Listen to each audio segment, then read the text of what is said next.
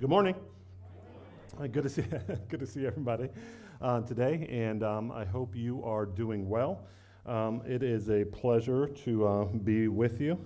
If I don't know you yet, my name's Rolla. I'm the lead pastor here, and I am so privileged to share the Word of God with you today. Okay, so what we're going to do is we're going through our series, which is actually called "The Good News According." Yep. The Good News According to Luke. It's actually called The Good News According to Luke, and Luke is actually one of the Gospels. Yep. Luke is hello. Luke's my main man. Okay.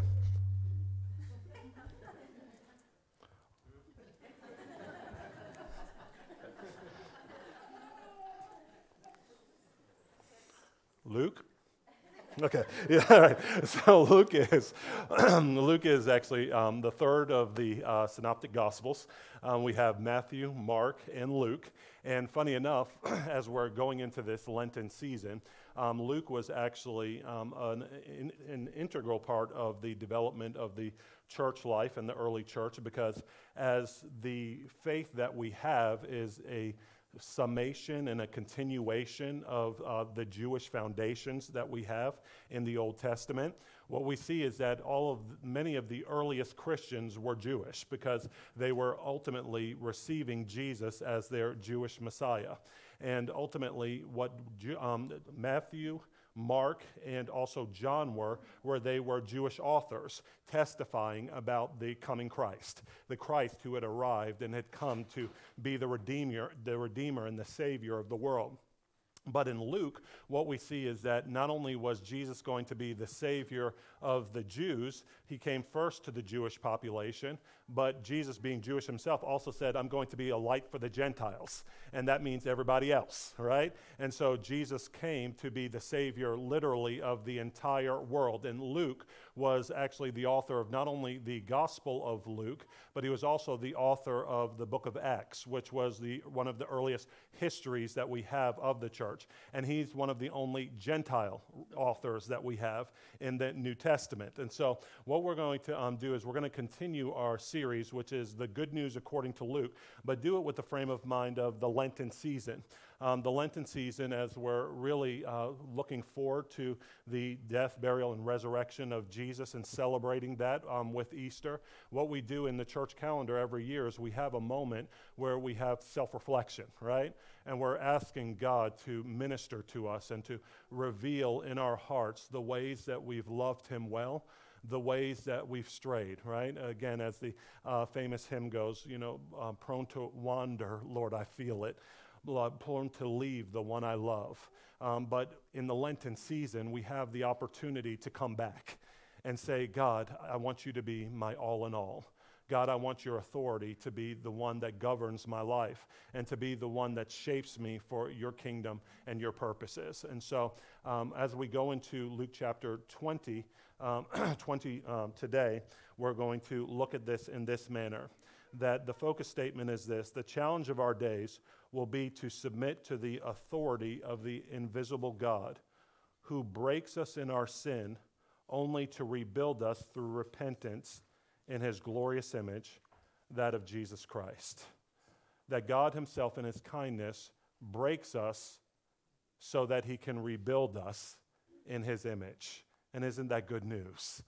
He breaks us so he can rebuild us in his image. And it's not just a one-time thing. If you've been walking with God for any period of time, as that hymn says, it's easy to have fire for God in a moment and then wander and then need to come back and be broken again, right? If you've played sports, you know a little bit about the breaking of bones and the need to reset bones. A few bones that needed to be reset over the years. My shoulder's bothering me today, but I'm able to use it, okay? Because it was reset, right, over the course of time. And this Lenten season gives us the opportunity to do that. So we're going to talk about this today in three parts. We're going to talk about God the architect, God the builder, and God the restorer. God the architect, God the builder, and God the restorer of our lives. So let's pray. Father, we thank you so much for your word to us today, and we thank you that you've given it to us that we might continue to walk with you all of our days. Father, we thank you that it's not just a seasonal thing, but God, you have us grow in our love for you, moment by moment, season by season, year after year, that God, you want to increase in us and allow us to decrease that we might truly be free. God, we pray that you would help us to do that by your word and your authority today. In Jesus' name, amen. Okay, so let's start by talking about God the architect. What we want to say is that Christ is the great architect of our lives who lays good plans by the authority of his word. He ultimately lays good plans for your life. God is good, and he's got good plans for your life if you would, in fact, obey his word. And what we mean by his word is primarily, number one, his written word, and then secondly, his spoken word to you, because God's alive and he speaks to his people today, right? So he has direction for his people primarily in his written word, and then secondly, in his written word. But at the time that Jesus was ministering, we see that Jesus wasn't part of the Jewish establishment. He was a young Jewish man. He was about 30 years old when he began his earthly ministry, but it said that he wasn't necessarily from the line of the priests, nor was he one of the scribes. And so by the time you come to this point in the Gospel of Luke, he's right before we're going to pick up today, he's going into the temple. He's going into the temple in his final week before he goes to the cross, and he's overthrowing money changers and those who are selling different things for sacrifice in the temple. How many people remember that story, right? Okay, he's braiding the whip, whoosh, and so in a premeditated manner, he says, listen, my house was to be a house of prayer for all the nations, but you've turned it into a den of robbers. Right? You've just found a way to make this a business where you're buying and selling things. And he says, you've lost the heart of what I'm actually about here. And so whenever Jesus does this, there was an establishment, a religious establishment at the time that took offense to his activities, and they're responding to him by questioning his authority. They're questioning his authority for doing these things, and this is where we pick up in Luke chapter 20. It says, one day, as Jesus was teaching the people in the temple and preaching the gospel, the chief priests and the scribes with the elders came up and said to him, tell us by what authority you do these things, or who is it that gave you this authority? And he answered them, I also will ask you a question. Now tell me, was the baptism of John, and here he's referring not to John, one of the 12 apostles, but John the Baptist, okay? Remember, the forerunner of Jesus. Was the baptism of John from heaven or from man? And they discussed it with one another, saying, if we say from heaven, he will say, why did you not believe him? But if we say from man, all the people will stone us to death, for they are convinced that John was a prophet. So they answered that they did not know where it came from. And Jesus said to them, neither will I tell you by what authority I do these things. And it's interesting because here it's obvious that Jesus knows that the baptism that John was preaching was a baptism of repentance, right? Turning the people who had a cursory knowledge of God to a life of devotion in God. And he was turning them to repentance and faith in the Messiah who was coming, who was Jesus himself. But the people were saying, who is it supposed to be? Why are you obeying this commandment? And he says, Jesus was ultimately saying, listen, this commandment that John gave to get baptized was something that all of us should have working in our hearts, a heart for repentance, a heart to continually be made right before God. But the Jewish leaders were not willing to admit it because ultimately they wanted to keep their station and their place, right? That ultimately they wanted to keep the place, not only their place, but the ability that they had to govern the way that they always had. But what we know is that when God comes into our lives, he's ultimately a good disruptor, right? A good and a gracious and a disruptive king. And he says, you might have done what's good in your eyes up to this point, but Proverbs clearly says that all a man's ways may seem right in his own eyes, but in the end it leads to death. Has anybody come to grips with that before? doing for years what was right in your own eyes, or even what society told you was right or the way that you should live, but ultimately it was leading you to death. When you looked at the product of your relationships, when you looked at your mental state, when you looked at your emotional state, when you looked at your family, all of the things that everyone told you, this is how you live life, you thought it was right in your own eyes, but it led to death. And what Jesus came to do was to bring clarity to the things that actually lead to death, disrupt us, and put us back on the path that he actually has for us to be created in his image according to his ways. The scribes and the Pharisees weren't interested in this, and so they said, you know what, we're not going to admit it. We're not going to admit it. Though Jesus is here challenging the way that I've always done things, I'm not okay with admitting that John's baptism was a baptism of repentance from God, leading me to do things differently than I've always done them, because that will necessitate change on my part. And so they were like, hey, listen, we don't know who. We don't know where this baptism came from. Whether it was from God or from man, we don't know, right? And how often do we do the same thing? Whenever we're confronted with the Word of God or the ways of God in our lives that challenge the way we've always done things. We're like, well, I don't know if this is really God. Anybody ever said something like that before when you've been challenged with something in the Word of God? Somebody clearly presents something to you from the Word of God that says, hey, maybe you need to change how you're spending your time. Maybe you need to change how you're, dealing with your resources. Maybe you need to change how you're relating with the opposite sex or that relationship that you're in. And then you're like, well, I don't know if this is from God or not. I don't know if this is from God or not. Maybe it is, maybe it isn't. And what did Jesus say to them? Then, hey, fine. If that's your heart posture, then neither am I going to tell you from where this authority comes from, right? Because eventually he'll let us do what we want to do, and it's like Burger King. He will let you have it your way, baby. If you do not want to submit to his authority while reaping the consequences of it.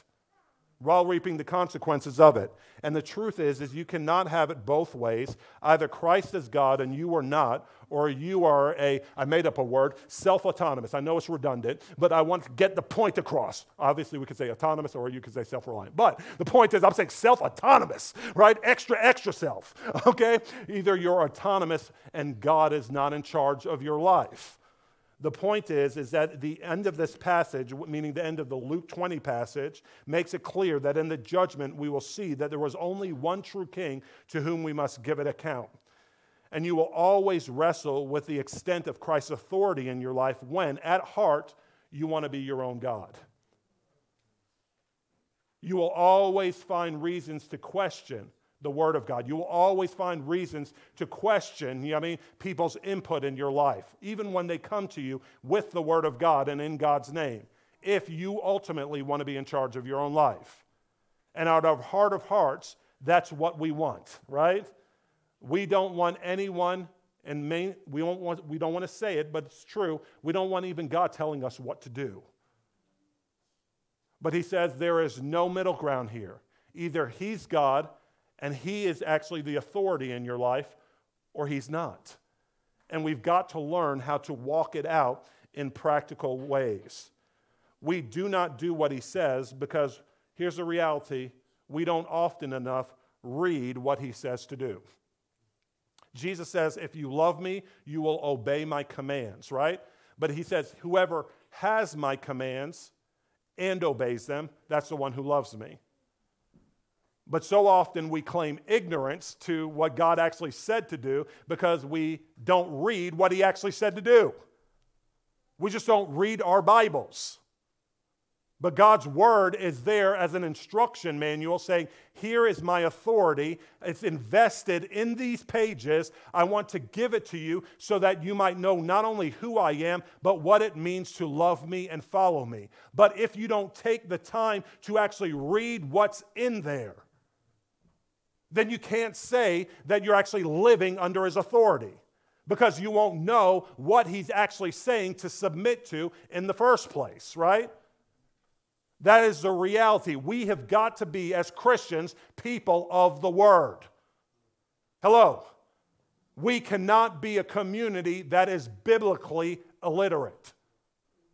We have got to be people who desire God's word, as Job says, more than our daily bread.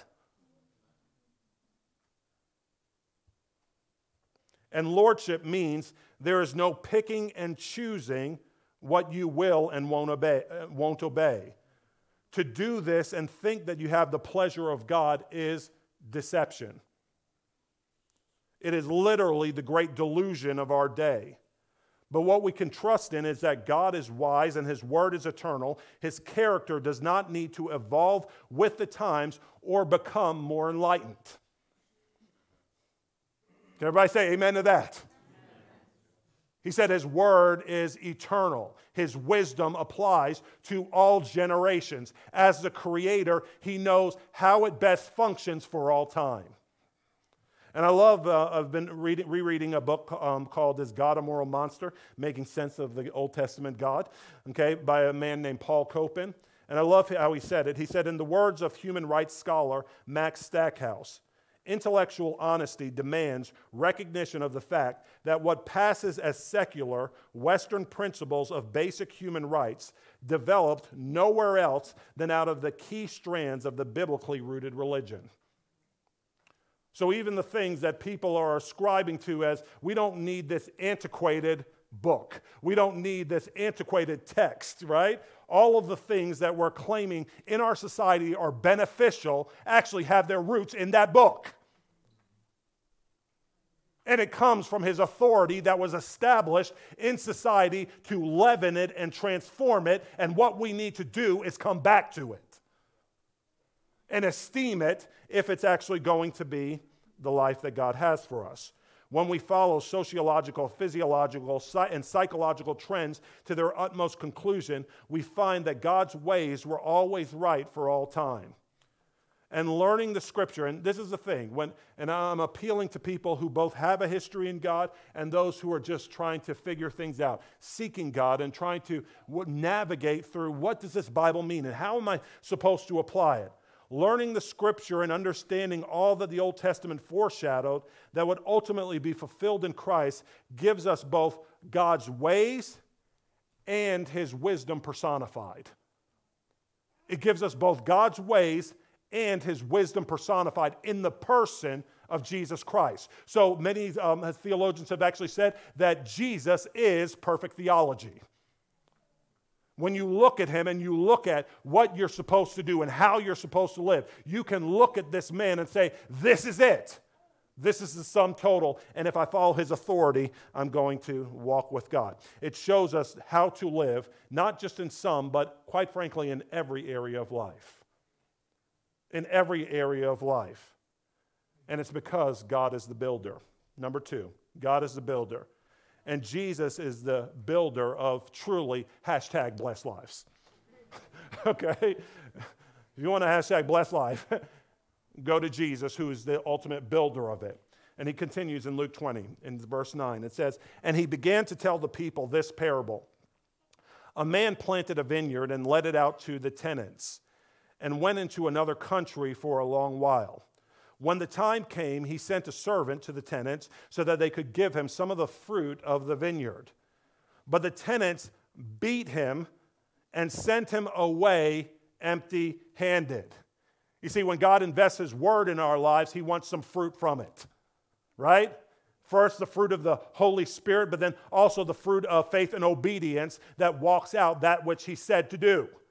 And He's coming looking for fruit in our lives so that we might not just be hearers of His word, but also practitioners, those who do what He said. But how about this? He sends people to look for the fruit, but it says that their response to Him was initially to do what? Yeah, not just reject them, but beat them. But beat them. Anybody ever been challenged by somebody before and your response to them, even though you knew it was right, you felt the conviction of the Holy Spirit, it wasn't a pleasant reaction to the one who God Himself had sent to you? Might be a spouse, it might be a friend, it might be a community group leader. It might be a donkey, according to Scripture. Right? But what you wanted to do was beat the one who was actually trying to lead you back to the Word of God. Anybody? Come on. I have been guilty of this. I have been guilty of this. And I always have to, it's almost like I get to the edge of the ledge and got to be talked down.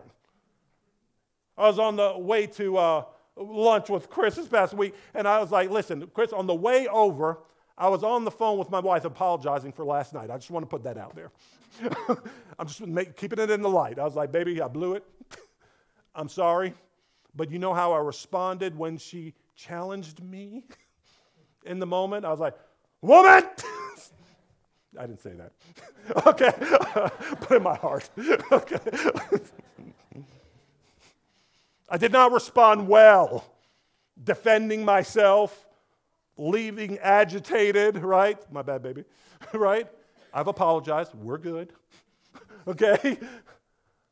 But at first, my response was, hey, get out of here with this truth. Get out of here with this that's calling me to greater righteousness or love for God. And that's our nature in general, right?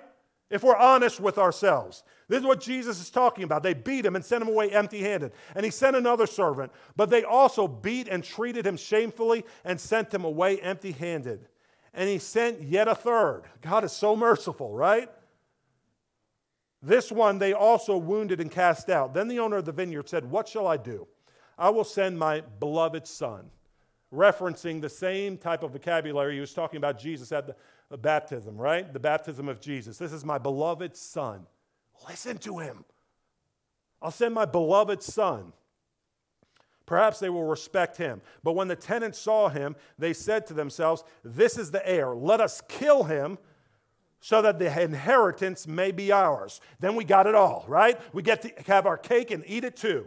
We get to call ourselves spiritual and do whatever we want at the same time because at least we're calling on the name of Jesus, but still we are our own authority. We do what we want, when we want, how we want. But we'll call ourselves Christian. We'll call ourselves spiritual.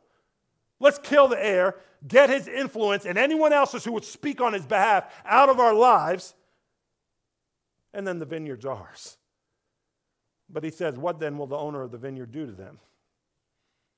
He will come and destroy those tenants and give the vineyard to others. When they heard this, they said, surely not. God loves us.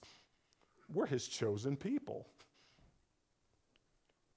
But he looked directly at them and said, what then is it that is written? The stone that the builders rejected has become the cornerstone. Everyone, everybody please say this with me, everyone who falls on that stone will be broken to pieces. And when it falls on anyone, it will crush him. That's everybody. So Jesus is giving two choices, and both involve breaking. You see that? He says everyone is going to have to come to grips with him, and he says everyone who falls on this stone will be shattered to pieces, so that when we actually come to Jesus, guess what? He breaks up our broken lives. He says, because of the sin in your life, I've got to deal with some things. I've got to address some things by my word. And I'm going to shatter you to pieces only in my love and kindness to rebuild you in my image. But if you reject me, if you resist me, you will still face me in judgment, and the only other option is crushing. It's either breaking or crushing. I want the breaking. Anybody else? I want the breaking so that I can be shattered and rebuilt in his image. And what we need to see is that we all have some measure of poor foundations in our lives that need to be torn down so that we might be rebuilt for God's glory. How many people can say amen to that? Okay, look at this image. How many people remember this show? Okay, Extreme Makeover Home Edition. And this is a little play on the image. We all have things that need to be worked on in our lives, right? Some of you might remember Ty. Anybody remember Ty? I like Ty. He was energetic. I was like, listen, that man puts me to shame. I'm like, listen, this is great. You know what I mean? But listen, we all need an extreme makeover in our lives, and this is God's heart towards us. Changing lives one house at a time. Changing lives one house at a time. That's the essence of discipleship, is it not? Not just we would just believe the right things, but we actually have somebody and people invested in our lives that teach us not just what to believe, but how to obey. How to obey that which Jesus, the great authority, has commanded us. Changing lives one life at a time. And can we give it up in here for all of our community group leaders who are continually sharing the Word of God? Can you give it up for Miss Sarah Baker, our campus minister? Yeah, that's right. Our pastor, Cole Parlier.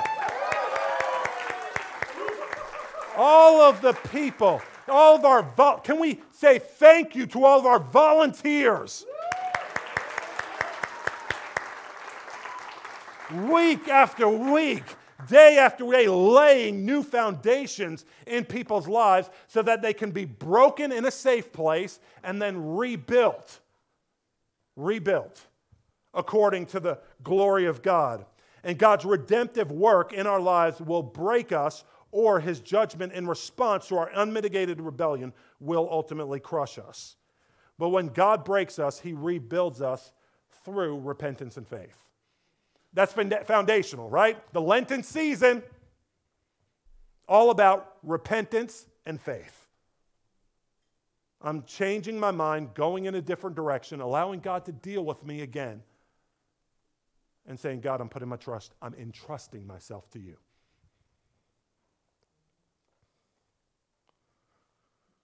Paul Copen went on to say, pride, we know, is what we have to deal with in this process, right? And quite frankly, pride is a shackle on our souls. Pride, whether we realize it or not, admit it or not, is a thing that sucks life from us. It binds us up rather than actually empowering or freeing us. And this is what he says, that pride, we know, is an inflated view of ourselves. A false advertising campaign promoting ourselves because we suspect that others won't accept who we really are. Pride is actually a lie about our own identity or achievements. To be proud is to live in a world propped up with falsehoods about ourselves, taking credit where credit isn't due. And the very thing that God comes to address is that pride. And says, for me to break you, I've got to have humility. Stop telling your friends, family members, your coworkers, the world around who you are, think you are. Allow God to show you where you are, and that's okay when he does, because in his kindness, he's a good father to gently lead us to where we need to be. But we need to stop putting up fronts and facades and admit where we are so that God can meet us there. Amen?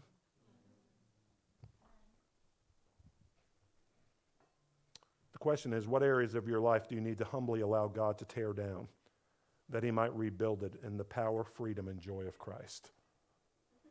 What areas of your life does he need to tear down? Even if you've been doing it for years and thought, you know what, I've been a Christian, calling myself a Christian, and it's okay. I've gotten away with it up to this point. Right? But God's like, I love you. Not okay. Here's some practical examples of obedience. Jesus went on to talk. We're just reading through the scripture. The scribes and the chief priests sought to lay hands on him, on Jesus, and not to pray for him, okay? To lay hands on him at that very hour, for they perceived that he had told this parable against them. But they feared the people, so they watched him and sent spies who pretended to be sincere. And may we not be those people. Pretending to be sincere. Pretending to be sincere, but having a heart very far from God. They were trying to catch him in something he said so as to deliver him up to the authority and jurisdiction of the governor. So they asked him, Teacher, we know that you speak and teach rightly and show no partiality, but truly teach the way of God. Is it lawful for us to give tribute to Caesar or not? They're asking, should I pay taxes, right? April 15th is around the corner. Should I pay taxes? Okay. And Jesus says, but he perceived their craftiness and said to them, show me a denarius. Whose likeness and inscription does it have? They said, Caesar's. He said to them, then render to Caesar the things that are Caesar's, meaning Christians, pay your taxes. Is that okay to say? Do we like it? No, but he said to do it. Okay? So Christians, pay your taxes. And then he says, and render to God the things that are God's. And they were not able in the presence of the people to catch him in what he said, but marveling at his answer, they became silent. So what is he talking about here? On the picture, just like our quarters, right? You have George Washington on the quarter, right? His image on the quarter. The denarius had Caesar's picture on it. Now here's the beautiful thing. He says, render to God what is God's. You know why you have value in this world? Because you are an image bearer of God. Because you are an image bearer of God. And God has placed his image on every man, woman, and child, though at this point unredeemed many may be. And he says this, just like you're going to pay taxes to Caesar, give your life to God. You are his image bearer, and your life belongs to him. Does that make sense? This is what God is calling us to do. I've put my image on you. Now give it to me, your life, and all parts of it. Because the pathway to true blessing is in faith in and obedience to God's word. Number 3, final part, the restorer. Ultimately, through his death at the cross, burial, and resurrection from the dead, Jesus works to restore broken lives. And Jesus deals with the real issues in society by dealing with the real problem, sin in the heart of every man, woman, and child. For all the issues that we hear about in the news and talk about, historically or sociologically, right? The real issue at the heart of hearts is sin in our hearts. Sin in our lives, and Jesus came to deal with that. When I'm out on the streets, this was also helpful to me when I was reading Paul Copen's book. People are always talking about the history and the black eyes of the church, right? The ways that the church has misrepresented Jesus and his authority, trying to use that as a reason for not serving him today, right? And I love this quote where he actually said, you've probably heard the complaint. Jesus never said anything about the wrongness of slavery. I hear this all the time when I'm ministering on the streets. Not so. Jesus explicitly opposed every form of oppression. Citing Isaiah 61:1, Jesus clearly described his mission to proclaim release to the captives, to set free those who are oppressed. This then would mean Rome's oppression and its institutionalizing slavery. Now, Jesus didn't create an economic reform plan for Israel, but he addressed life in the ancient Near East and in Israel heart attitudes of greed, envy, contentment, and generosity to undermine oppressive economic social structures. Likewise, New Testament writers often address the underlying attitudes regarding slavery. How? By commanding Christian masters to call their slaves brother or sister, and to show them compassion, justice, and patience. No longer did being a master mean privilege and status, but rather responsibility and service. By doing so, the worm was already in the wood for altering the social structures. You see what he's saying there? Jesus is saying literally through his life, miracles, death, burial, and resurrection, through the gospel, Jesus is making wrong things right in society as we know it. And the answer is not just another program, it is the gospel and the cross of Christ. The cross of Christ that changes men and women's hearts, that they might actually be remade in the image of the Creator who wants nothing but good for his creation. It is only through the cross of Jesus that we find forgiveness for our sins and power through the resurrection life of God to live in the pure image of our Creator. For the sake of time, I won't go through this last portion where Jesus starts talking about marriage at the resurrection, right? They come trying to trap him in his words. There's like, okay, there's this guy, he had a wife, he died. He didn't have any kids. Then his brother came and married her so that, he could take care of her and not leave her to herself. But it happened multiple times. Whose wife is she going to be at the end of the resurrection? They're saying this only to prove there was no resurrection. Go ahead and read it later. Okay, but the point is, he's saying, listen, God's goodness, right? He said, you're in error. In Matthew, he said this, you're in error because you know neither the scriptures nor the power of God.